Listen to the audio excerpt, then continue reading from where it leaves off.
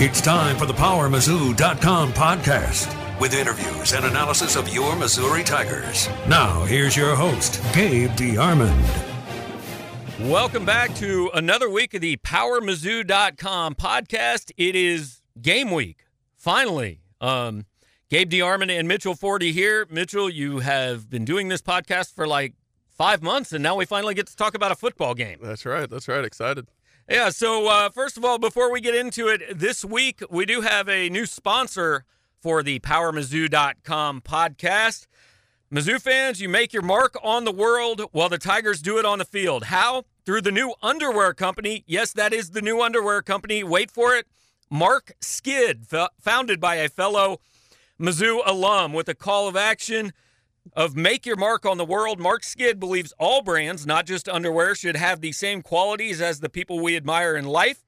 A sense of humor. Mitchell, does your underwear have a sense of humor? I don't think so, which means I guess I need to invest in some Mark Skid. You need some new underwear. A sense of humor, a strong character, and a purposeful existence. Mark Skid underwear, made with the world and you in mind. Made with the finest cotton in the world, organic Pima cotton, and one upcycled water bottle in each waistband. You make your mark on the world with a $4 donation that is made on your behalf for each pair you purchase. You choose Save, Feed, or Cure the World through any of the 9 4-star charity partners. One pair of underwear can plant 4 trees, feed a child in the developing world for 12 days, or deliver $80 of life-saving medical equipment. What is your underwear doing? Mitchell, that is a question you need to ask yourself all week long. That I clearly didn't realize until now that my underwear was greatly underachieving. But once again, Mark Skid underwear, we will have a link to their site on the podcast page when we get this posted at PowerMizzou.com this afternoon. And truly, we want you to check out all of the sponsors who do make what we do a little bit easier for us to do it. And especially for listeners of this podcast, Mark Skid is offering a special deal. Go to their website at markskid.com. That's MARCSKID.com. At checkout, use the code PowerMizzou, all one word, POWERMIZZOU.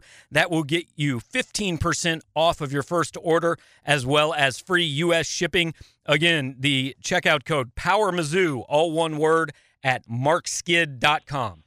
Okay, this week on the podcast, while Mitchell and I did beat the bushes to find anyone we could that covered Tennessee Martin and could give us the ins and outs of the Skyhawks' offensive and defensive schemes, we decided we'd skip that, and you guys would probably be more interested in hearing a voice you will hear a lot of for the next 13 weeks. Mike Kelly, the voice of Missouri Tiger football and basketball, good enough to join us for a few minutes today. Mike, how are things, man? Guys, I'm doing well, and you're right about trying to find information on the vaunted Skyhawks of Jason Simpson. Yeah, I think I saw an email that said that they really have no media that goes with them. So I guess that'll be the case tomorrow. But anyway, nonetheless, it's always great to hear from you, Gabe. And Mitchell, I told you before, pleasure to get a chance to hang around you, get to know you, and obviously a big fan of your father's for a long, long time. Thank you. Not a big fan of my father's anymore. He doesn't have to say that. So. No, your dad. I mean, you know the great story. I mean, we were in Kansas City for a KU game back when. Oh, by the way, Kansas and Missouri used to play, and it was a big Monday game, and that was when they had the later start time in the Big 8.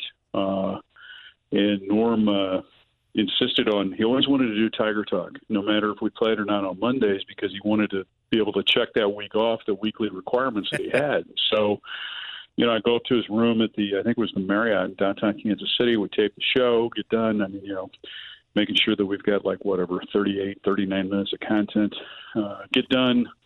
And I say to him, I said, Coach, what time's the bus leave? He says, well, we're going to leave at about 7 o'clock. I said, Coach, Tiger Talk starts at 7. And he says, Mike, you better find a way to Lawrence. So I called Michael DeArmond, who was kind enough to give me a ride in a convertible Mustang, as I remember it, Gabe. Sounds about right, yeah. Yeah, made our way to Larry, Kansas. So yeah. So anyway. All right, now, Mike, before we get into this football team and all that, I was intensely bored earlier this week, so I went back and counted, all the games that I've missed over the last 15 years. This will be my 16th season. I figured out this is going to be game number 160 for me in person. There are not a lot of people in the press box who have been to a lot more. I would venture to say there's nobody in that press box who has seen more Missouri football in person than you have over the last 30 years. Is that right, you think? Well, now that, Bob Bragg is no longer with us, and, the late Ray Cliff, who used to be up in the press box, I guess, I take over the reins as the longest tenured member of the media. I used to call Vahe Gregorian the Helen Thomas of the Mizzou Media Corps, but I guess that now belongs to me. Yeah. Yeah. So, it's interesting. I've been really lucky, obviously, and this will be. I think the Georgia game is 300 consecutive games doing Mizzou football, dating back to the start of the 1994 season. Mitchell, do not tell me how old you were in 1994. It will only depress me. he was -1, yeah. Mike. Yeah, there we go. Wow. You kind of led into one of my questions for you, Mike. I know that, you like you said, you've been to, I think it's 296 straight Mizzou football games now. I'm just curious, what's the closest you've ever come to missing a game? During football, ironically, I really haven't had any issues. Is those that have been around the program might remember. I think it was back in 2011, or no, 09. I think it was. I had to have surgery, so I missed some basketball games. Missed 10 days. I think I missed one game, and then came back after having surgery, and it was actually for a Kansas game. So so I've been very blessed, really with health. And I don't honestly remember even being close to missing a football game, which I hadn't thought about that until you posed that question. But yeah, it seems like the wintertime is when my ailments tend to come to the forefront. And you've got kids getting to the right age now. Have they all been instructed do not get married in the fall? They have. Yeah. I mean, and candidly, it'd be hard for me to make it to wherever the locale. I mean, I've got one in LA, one in Chicago, and one that's moving to New York on Tuesday. So, we need to pick summertime venues if Dad's going to be there. They may not want me to walk them down the aisle. Not invited to your own child's wedding would be that'd be something. I'm sure it happens, but I have a feeling you'll get an invite. So I meant to mention this at the top. We did actually have Howard Richards, your partner of 3 or 4 years now, on the podcast 2 or 3 weeks ago. So Howard can say he beat you somewhere this year, Mike. He was the first to arrive on this podcast. So. Well, Gabe, as I've told you before, Howard has got many, many qualities. He's never met a stranger. He always has got a warm, friendly smile for whoever he encounters. But punctuality is never going to be one of his strong suits. All right, Mike, get into some more football-oriented questions. I think kind of, the consensus among Mizzou fans is that, Barry Odom needs to kind of show some sort of a step forward this year, not necessarily to keep his job just this year, but to kind of buy some security in the long run. What do you think maybe quantifies a step forward? Is it a win number? Is it something else? Do you have something in mind that you need to see from Barry Odom this season?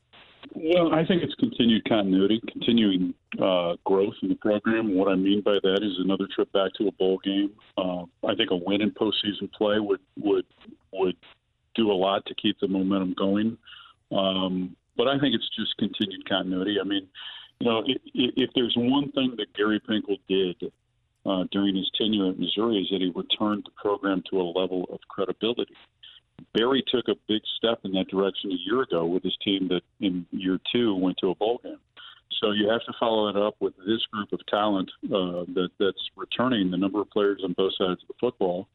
And you have to take that next step. And not only, I think have more than 7 wins, which I think this team is capable of doing, but then going to a postseason game and winning it. And you know, I think those of us that know Barry really well understand this, that no one puts more pressure on Barry than Barry himself in terms of just he's got a high set of expectations and goals that he's set for this team and set for himself and for his coaching staff. And, you know, I just think in terms of recruiting, in terms of, you know, building a fan base, which needs to be built, that, you know, if you can do those two things and show progress, that, you know, Pinkel used to say this, that there's one word and it's 3 letters long and it cures a lot of problems, and it's called WIN. And if you do that,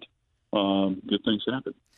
And Mike, you've been around a few practices like we have here in the preseason, and this doesn't always mean anything. Like, it's August, everybody's optimistic, all that, but do you think it's fair, based on your interactions with Barry and just kind of being around practice? I think for the first time in 3 years, Barry likes this team. He likes the guys on it. He likes the locker room. He thinks he has a good team. Now, look, like Mike Tyson said, everybody has a game plan so they get punched in the face. But, you know, I think he feels better this August than he has the last couple.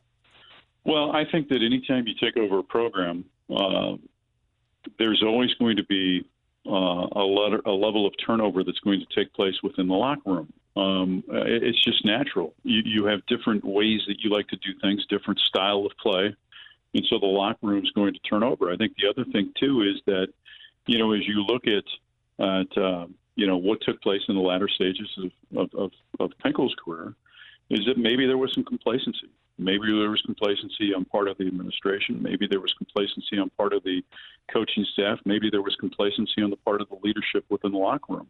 And if you talk to the players, and you guys have had more opportunities than I have, but just in conversations leading into camp and in the early stages of camp with Drew Lock and with Kevin Pendleton, they both said the same thing. The leadership of this group is better than it's ever been since we've been here. They've got no reason to lie. They also understand how important that leadership is, because when you get struck in the face, that's when you have to have strong leadership to keep everybody together and keep, you know, moving in the right direction. And, you know, I give Barry a lot of credit, and so do those that surrounded him a year ago. I mean, you know, you're 1-5 and it doesn't look good. And the one guy that kept that locker room together was Barry Odom. And so now you've seen the manifestation, I think, from his leadership ability kind of starting to play off on that senior group. I think you've got a strong group of seniors that want to see this thing close. You know, I'm talking about their career at a level that they haven't seen as players. And so, yeah, let's see what happens. But I think he does like this team, and rightfully so. You know, not only does this team have talent, but there's a lot of good people that he surrounded himself, both in the locker room and in the coach's room. Mike, this is you touched on this a little bit, but a little bit different direction here to this question. You know, I know that one of the big challenges, obviously, when you take over a program, is assembling a coaching staff, and obviously, you know, there's been some bumps in the road, especially on the kind of the defensive side of the ball. We kind of get the impression that, you know, Barry's kind of sink or swim with both of these coordinators right now, and Derek Dooley and Ryan Walters. He, you know, kind of put both of them in these spots. What do you feel like is kind of, you know, his level of comfort in those guys, and how that's maybe, you know, impacted his how much he likes this team? Well, in talking with him, he's really comfortable with both of them. You know, he'll tell you Ryan's too smart to be in coaching. You know, Ryan could be, you know, working in, you know, obviously some boardroom somewhere.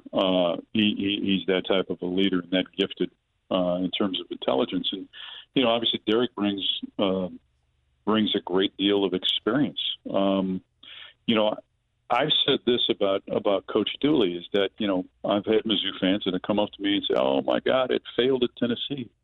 To which I say to them, with the exception of Philip Fulmer, or since Philip Fulmer, who hasn't failed at Tennessee? You know, it's a different mindset. It's a different set of expectations among the and probably unrealistic among the fan base. But I think I also believe in osmosis a little bit. I think both of you guys learned a little bit about your profession just by hanging out with your dads. I think Derek Dooley probably did the same thing at a very young age, hanging around with the great Vince Dooley. And then, he had a chance to, not only do stuff outside of football, but then, ran 2 programs. That's certainly, I think, valuable because you learn from success, you learn from failure. And then to be on a headset and working at the very top level of this game for the last several years, I think you learn things that are very, very valuable. So, yeah, he may not have called a game, but I guarantee you, sitting there with headsets on, he knew what play was going to be run next or thought what play was going to be run next. So, and I think Barry is very comfortable. But I think the other thing, too, with those guys, you got to look at the additions of a Vernon Hargreaves and what does he bring to the table. You look at a guy like Brad Davis. 2 of the hires that I think he made that were terrific that I think have kind of flown under the radar are the 2 analysts, and Ted Monachino and Garrick McGee, because, again, you get 2 guys that have been at a very high level. McGee, of course, was a coach. He's been an offensive coordinator. Ted, obviously, a Missouri guy that also was a defensive coordinator. But that set of eyes and being able for those – and I watch those guys at practice. I mean, they're constantly writing down notes, paying attention, following every aspect of what's going on the field. To have that different lens to then present it to the head coach and the coordinators, I think that's very, very important. And so, I really – have no hesitation in saying I think Derek Dooley is going to be just fine at offensive coordinator, and I think Ryan Walters is going to be just fine at defensive coordinator. And I think you have as a coach, as you're building your staff for the first time, I think sometimes you have bumps in the road. But how do you recover from those bumps in the road? And I think he's done a good job in terms of putting together this group of individuals to work with this team. And one of the biggest things, hey, the more time you spend in a job, it's okay to admit maybe there are other people who can give you ideas on how to be better at that job. You don't have to come up with all the answers yourself. I'm sure you guys recognize the voice, but we're talking for a few more minutes with Mike Kelly, the radio voice of the Missouri Tigers. First game Saturday at 3 o'clock. Bring your personal air conditioner. It's going to be really hot, as it always is for the season opener. But we've kind of looked past this game for 5 months, Mike, because, look, this game doesn't matter. If Missouri plays it 100 times, they're going to win 98 of them, 99 of them. And if they don't win this game easily, then it's probably a bad sign. But everything was made of the 1-5 start last year and the 6-0 finish. And if you looked at the schedule, it made a little bit of sense. The problem for Missouri this year, boy, their schedule is front-loaded for a second straight year. I mean, the one we pointed to all along, you've got to go to West Lafayette and get a win. Because if you lose week 3 at Purdue, you're coming back 2-1, and your next 3 games are Georgia, at South Carolina, at Alabama. I know he rescued them from 1-5 last year. I don't even think Barry Odom would say that's a way he wants to have to go about it every season. Well, and, I even take that starting with the Purdue game, just kind of put it into a 5-game stretch, ending with Memphis. Yeah. I think the goal is to go 3-2, and if you go 3-2, then it could put you in an opportunity to do some really neat things in the month of November. So, and the other thing, too, that is, someone that's followed the program for a long time, you used to worry about this. When you went on the road or went to places like Texas A&M or Texas or Nebraska back in the day, you worried about not only trying to compete, but trying to survive. Because, invariably those guys that could ground it, just grind it out on the ground, they take control of the game, get the lead, and then, just run the ball down your throat. And you invariably get guys hurt on both sides of the football, and that impacted, what was going to take place the rest of the year. And so you hope for a team that can stay healthy, a team that can maybe grab some early momentum. I look at Purdue a little bit like you do, Gabe, in that, to me, I think it's a springboard. I think it's a game that if you go on the road, you beat a Big Ten opponent who spanked you in your house a year ago. If you can win that game, there's no reason that can't be a springboard for you moving into the next week. Obviously, the kind of the biggest question mark coming out of last season for Missouri is the defense, and particularly the pass defense. That was kind of the team's Achilles heel at times last season. Mike, if you had to guess, what maybe would you say is maybe the one key, the one thing the team needs to improve on or do differently than last season to improve in that area? Well, takeaways, obviously. They've got to find a way to win the turnover margin this year. I think creating more opportunities and take care of the football are two big important things. I mean, that doesn't take a rocket scientist to figure that out. So I don't want to sound like one, but you got to create more turnovers. Number one. Number two, you got to be able to those guys up front have got to be able to develop an identity of getting pressure on the quarterback, and return Missouri to a level from a defensive standpoint where it's going to be difficult for a quarterback to hang on to the ball. He's going to have to get it out in a hurry. That makes it easy on the back end. One of the things that I feel a little bit better about this year is that you've got guys, primarily in AC and Sparks, guys that saw the playing field as young guys right away a year ago. AC is a sophomore, obviously Sparks is a true freshman, but I mean, for both those kids, it had to be like drinking water out of a fire hose. And then, you had Oliver on the back end who's seen a lot of football. I think that can be kind of a calming presence, for the rest of the guys in the back end. I think the linebacking core is going to be fine. I think that one thing we haven't talked about really is the depth on the defensive line. I think there's a lot of good competition there. I mean, other than Terry Beckner, you could roll in a number of different guys into that starting lineup, different faces each and every week. Beckner's going to be there each and every week, and you hope that Terry has, a great season. Again, I go back to one of the things Pinkel used to always say. He said, if you want to take a step as a program, then guys that are returning have got to have the best seasons that they've ever had for you to take the next step. And so, okay, Drew Lock, maybe you don't put up 44, but, you have to have a terrific season as a senior. A guy like Emmanuel Hall, you've got to build upon that. Demaria Crockett, Larry Roundtree, Albert Okwuegbunam. On the defensive side, guys like Brandon, guys like Beckner, guys like,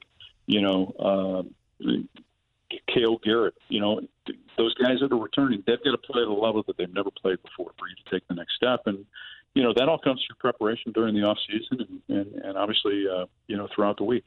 That's why Mike's the best in the business. He doesn't take the easy way out and go with Albert O. So very impressive mid-season form already, Mr. Kelly.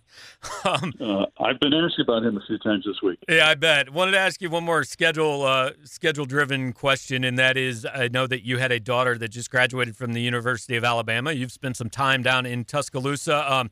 That's the one road trip I hope Missouri fans are making because they won't have another chance till about 2030. So what, aside from the fact that it is very, very difficult for anyone but the home team to win there, how's game day in Tuscaloosa? It's pretty cool. We went down there 2 years ago after the Missouri-Arkansas game at Fro. Lori and I jumped in the car about 7 o'clock, left, and drove to Winfield, Alabama. Got there about 2 a.m., got up the next morning, drove into Tuscaloosa, and we were at my daughter's condominium by about 9 o'clock the next morning. And again, it was the Iron Bowl. So just to see that environment and, a little bit different. I mean, there's tailgating that takes place. A lot of it takes place in, different areas around campus, if you will. But one of the neat things to do in Tuscaloosa on game day is just walk down through the strip. And they close that down. The streets are closed. You have a chance to walk and go to the different restaurants and bars. And, it's just really kind of a neat environment. And the other thing too that I like about Tuscaloosa is the restaurants. I mean, there are a lot of really good restaurants down there that are, places I'm going to visit when we head down there. So it's a fun environment. It really is. And, they have a high level of, they've got a great expectation each and every year when their team starts the season, each and every game when they take the field. So, I don't, even in the Iron Bowl, it was loud. I was there at the Ole Miss game last year, and it was loud. There's just certain things about it that kind of, I guess, if you will, epitomize, if you will, college football. Some of the traditions, the songs, stuff like that. I mean, when you hear 104,000 people yell "Roll Tide, Roll," it has the ability to kind of be memorable, if you will. So. Mm-hmm. I'm looking forward to it. And heck, hopefully Missouri goes in there healthy and goes there in there on a roll. Let's see what happens. Mike, last question for me. We touched early on your streak of consecutive football games broadcasts. So I have to ask: is there one game for you that is the most maybe memorable or most fun game that you've ever called? There are actually three, Mitchell, and I'm going to frame it like this. First of all, in 97, Missouri goes on the road to Colorado, and Missouri wins the game to guarantee that the Tigers are going to finish with their first winning season in 13 years. And I look over, and John Cadillac, who gave more than 50 years of his life as a player, as a coach, as an administrator to the University of Missouri, has got a tear in his eyes because his program was returning to a level that he had hoped it would go back to, and that was winning. And then when Missouri played in the Cotton Bowl for the first time against Arkansas, in the old Cotton Bowl Stadium on that cold, crisp afternoon, where Tony Temple ran wild over the Razorbacks, again, John Cadillac was emotional after the game because his program was back at a level that he had hoped to see it, and that was to be playing a significant game on New Year's Day. The Armageddon game is something I think we'll all remember. Lorenzo Williams sacking Todd Reesing in the end zone is something that I'll remember for a while. And then, of course, the Shane Ray scoop and score in the Cotton Bowl. But at the end of the day, just to be able to have the opportunity, over the last, 20 plus years to play a little bit of a role, but to see a lot of different faces, both from a coach's standpoint, from an administrator standpoint, but then from a player standpoint, see those guys come through the program and then see what they're doing after they graduate or after they've had a chance to play at the highest level. It's just neat to maintain those relationships and see how, one little thing kind of connected us all, and that's Mizzou football. If I was a little better at this podcast thing, I would splice in Coach Cadillac's call of the fake field goal against Nebraska in 2003 because that was my favorite moment. Yeah, boom, boom. That was my favorite moment in Missouri radio history. Mike, I just want to end with this. I mean, you've been doing this a long time. I say a lot of times, like, hey, like the fandom gets knocked out of you when you're there every week. Road games, like, I don't know, I've been a lot of places. They all tend to kind of run together, but is there still something special about this time of year? You still get excited about this time of year leading up to game one? Oh, yeah. Yeah. I mean, just the preparation, can be laborious at times, but just like, today I'm getting ready to head to Columbia. We've got the coaches show tonight. Just packing up, making sure you've got everything you need for game day. But the start of it, because it's, we left at the end of the day with, at the end of the Texas Bowl thinking, wow, what might have been. And now we've got an opportunity to see what has happened in the growth and the commitment that these kids made during the off season to get ready for this year. And I'm anxious just to see what the next chapter and verse of Mizzou football is all about, and that begins coming up on Saturday. All right, well, Mike, we really appreciate you taking the time. Know you're busy, and didn't want to let you get out of here without wishing you and your wonderful wife happy 30th anniversary earlier this week, and we'll see you on Saturday. Thank you, buddy. All right, man. Thank you. You guys be safe. Thanks, Mike. Have a good one. Mike Kelly, right, see you. Voice of the Missouri Tigers. He's a busy man. He hosts a radio show on Sunday mornings, doesn't tend to do a ton of radio and podcast appearances himself, but always usually takes time for us one time in the preseason. And Mitchell, I will tell you this, like, I've been doing this a long time. There are very few things more enjoyable. We got to do this at the PGA than just buying Mike Kelly a beer, or actually having him buy you a beer and listen to Mike Kelly tell Missouri stories, because he's got a couple. And Andy's got the voice to tell the stories. Yeah, no, it's pretty cool. Great to hear from Mike. As he said, he's been to every game for last 15 years. So I mean, I'm not sure he's like a walking encyclopedia on Missouri football. Yeah, Mike Kelly is an institution. Want to, before we finish this up, remind you one more time, our podcast is being brought to you this week by Mark Skid. You can find them on the internet at markskid.com. That is MARCSKID.com. And if you're thinking, Mark Skid, that would make a funny name for an underwear company, well, there you go. That's what it is. Mark Skid is an underwear company founded by a fellow Mizzou alum.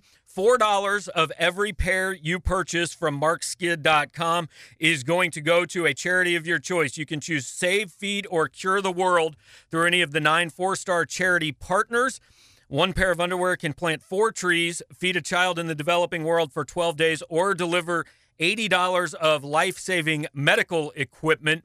And Mark has given you guys, the listeners to this podcast, a special opportunity. If you go to markskid.com, markskid.com, and use the checkout code POWERMIZZOU, that is all one word, POWERMIZZOU, you'll get 15% off of your order and free U.S. shipping. The season is about to start.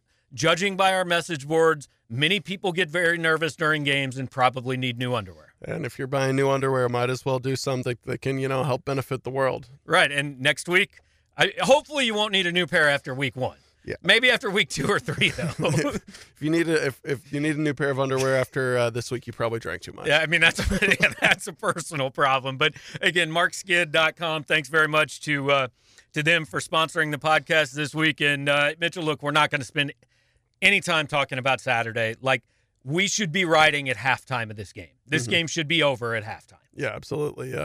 I know last week you said to look up UT Martin fact, so I did, and I feel like this is all I need to say about people's expectations about this game. At one point last season, UT Martin went 10-plus quarters without scoring a touchdown, all against fellow FCS opponents. So if we have another Missouri State type game where they score 40 points, I mean, there's nothing left to say. Not great, Bob. Yeah. I actually did not look up a UT Martin fact. I failed. However, I do know one that I learned along the way this week. UT Martin's most famous alum, any idea? Well, I think Pat Summitt. Pat right? Summitt, Yeah, there were a couple other Mm-hmm. pretty well-known ones I remember seeing tweeted. I know one was the owner of the Giants, I think. I don't Wellington know. Mara? Okay. No, I don't know. Yeah. I might be wrong. There was a football player who played in the NFL. I'd never heard of him. I don't know who he was. But I have heard of Pat Summitt. Pat Summitt, very famous. And, yes, went on to do great things in the state of Tennessee. Also, interesting, I was corrected by Memphis fans because I originally screwed this up. But Missouri plays 4 teams from the state of Tennessee this year. In 2011, they played 4 teams from the state of Texas, all in consecutive weeks. I could not find any time where they played 5 teams from one state. But they may have had a year where they played like Washburn and Emporia State and Fort Hays State in addition to KU and K-State, but I did not find it. Yeah, that would be a lot of time in Kansas and a lot of bad football. Yeah, so we have done everything we can do on Missouri. But look, college football, like it started last week. But I mean, if you sat and watched Wyoming and New Mexico State or Colorado State and Hawaii, good for you. We did not. But it really starts this week, and it starts tonight. There is an SEC game. Texas A&M starts tonight with Northwestern State. The Purple Demons or something like that. The Demons, Yeah. one time as a 14 seed, upset the University of Iowa in the NCAA tournament. Yes. I remember that. I actually have been very near Northwestern State's campus when Missouri played in the Independence Bowl in 2003. Are they near Shreveport? It is not too far from Shreveport. My dad and I went out to the Shreveport suburbs one day and saw some sights, and Northwestern State is around there. Yeah, suburban Shreveport is a sight to see. Everybody, you might book your next vacation there. But first SEC game of note, obviously, is that one. Mm-hmm. SEC games, we're going to, as part of our previews for Missouri games on Saturday, we're going to pick the Missouri game, but also we're going to pick every other SEC game on Saturday. So we don't want to give away picks here because we want you to have some reason to come to the site on Saturday before the game. But just which SEC game has your attention this week? Which one is the one that you'll most want to watch? Oh, it's definitely Washington Auburn. Like a lot of things about that game make me want to. Obviously, 2 preseason top 10 teams. A lot of things about the game make me want to pick Auburn, namely that it's a lot closer to Auburn than it is to Washington. But I love Chris Peterson in those season opener games. He made that was his thing at Boise. Going and playing bigger teams at neutral site games to open the season. I felt like it seems like Boise always won those games, so that'll be a really good game. Obviously, 2 teams that are kind of have playoff aspirations. So one team will come away with a really big resume boosting win, and the other will have their chances dented a bit. Auburn can still make the playoff if they lose that Absolutely, game. Yes. If Washington loses that game, I don't know if the Pac-12 can make the playoff. Not just Washington. I don't know if anybody in the Pac-12 I definitely think they could. If Washington wins out from there and wins the Pac-12, I think it's possible, but they would need some help. There's nobody any good. they would in the Pac-12. Yeah, I mean, like I think I don't know. I have definitely not run every scenario, but I would imagine that a team that only loses to Auburn in an almost road game and then wins its conference could, if you get a couple a 2-loss Big Ten champion or something. But I mean, the SEC champ's going to be in, the Big Ten champ's going to be in, the ACC champ's almost certainly going to be in. Like, if Washington were to lose that game, I think it's going to come down to if Oklahoma went unbeaten in the Big 12, they're kind of screwed. Or is 1-loss Washington better than 2-loss Auburn, which beat them but didn't make their own title? I don't know. I think it would be tough. Yeah. The interesting game to me is LSU Miami, because I think LSU is ranked 25th in the preseason poll. But I don't know why, because every single person I've heard talk about it thinks LSU might only not be great, but might be train wreck fire Ed Orgeron bad this year. And yet they're in the top 20. I must listen to people that don't have AP votes. I don't know. Yeah, I mean, I think that's an intriguing game because it's another neutral site game and it's two really big names. But I think both teams are honestly overrated. I think they might both be overrated, but I think Miami's better. Oh, I definitely think Miami's better. But I just don't think it's as big a game as people want to think. There are not a lot of big games. It could still be. Oh yeah, that's true. It could still definitely be a close game. It could be entertaining. But I agree. I was stunned when I saw LSU in the top 25. I mean, like you said, it seemed like the talk at media days just can Ed Orgeron just do enough to keep his job. Right. So we'll see. I mean that'll be that'd be an interesting game. But I definitely I don't see either of those teams being real factors down the stretch on a national scene. The other one that interests me solely because I saw a Louisville offensive lineman earlier this week. Perhaps you know who it was. I don't. But he there was a tweet that quoted him as saying, "If we just dominate Alabama up front, we're not really worried about their defensive line, and I think we can do that." Now, fortunately for this young man, Alabama does not have a history of being any good at all on the defensive line. Right. It's not like the way they've won, what is it, like 5 championships in the last 10 years just by dominating in the trenches. That's not like that's the whole thing their team is built upon. No, I'm interested in that game just because I, grew up in Louisville and Louisville fans are excited. And I have definitely seen some social media chatter that they think they hang with Alabama. I think Alabama's going to steamroll them just because that's what they do in these season opening games. They usually, Saban doesn't want to just win. He wants to make a statement. And I think, look, I am all for confidence. People kind of made a big deal out of Bobby Petrino saying, I think we're going to win. Well, what the hell's Bobby Petrino going to say? Of course he thinks they're going to win. If they had Lamar Jackson, it would be really interesting. But this offensive lineman, I can see this, and it would be even more so if Lane Kiffin was still there. But I can see Alabama going, okay, we're up 35, and we're going to show this kid how wrong he was, and we're going to win this game by 52 points. Yeah. I got to say, I imagine being that new starting quarterback for Louisville. First career start, taking over for the best player in program history, and you're playing Alabama. I might tell Petrino I hurt my hamstring. I mean, honestly. So, okay, that leads into the last thing I want to talk about today, along the lines of things I saw on Twitter this week. Where in the pantheon of off-the-deep-end Twitter rants does former Ohio State wide receivers coach Zach Smith now rank? Boy, I don't know. I mean, he's up there. I'm not having a bunch of Twitter rants come to mind. Right. I don't have a catalog, but it was, I don't know. I don't even, you want to laugh about it, but it's also just kind of really sad. Yes. Just messed up. I mean, the dude, I don't know if he's got mental issues or is just really delusional or is just trying to, I don't know, make money somehow out of this on a court case or something. But he clearly, everything he said was just so out of touch with reality. And the saddest part was obviously kind of almost weaponizing his kids, putting pictures of them up on Twitter and everything. I don't know.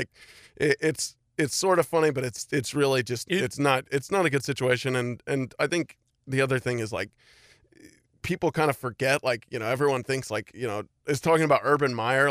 People have almost started to move on from the whole, Zach, this man actually, laid hands upon his wife. He's the problem. Right, exactly. That's what I'm trying to say. So yeah. And I saw multiple pictures tweeted of train wrecks in response to his tweets yesterday. And I will say this, and kind of it's joking, but kind of I'm not.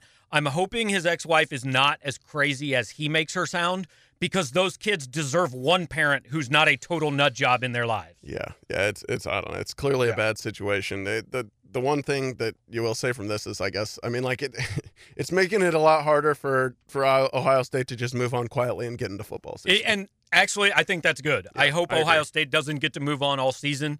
That should be the story in Columbus for a long time, not whether or not they can beat Oregon State in a big opener with Ryan Day as the interim head coach. But there are a couple decent games this weekend. One of them is not in Columbia, Missouri, but we will talk about those. We will preview Wyoming next week. We are into game week. We kind of previewed all these teams over the summer, but now we will have actually seen them. We'll get a little bit more in depth, and you guys made it through another long off season, so thanks for joining us. Go buy new underwear from markskid.com. Save the world. New sponsor of our podcast for this week and a few weeks in the future.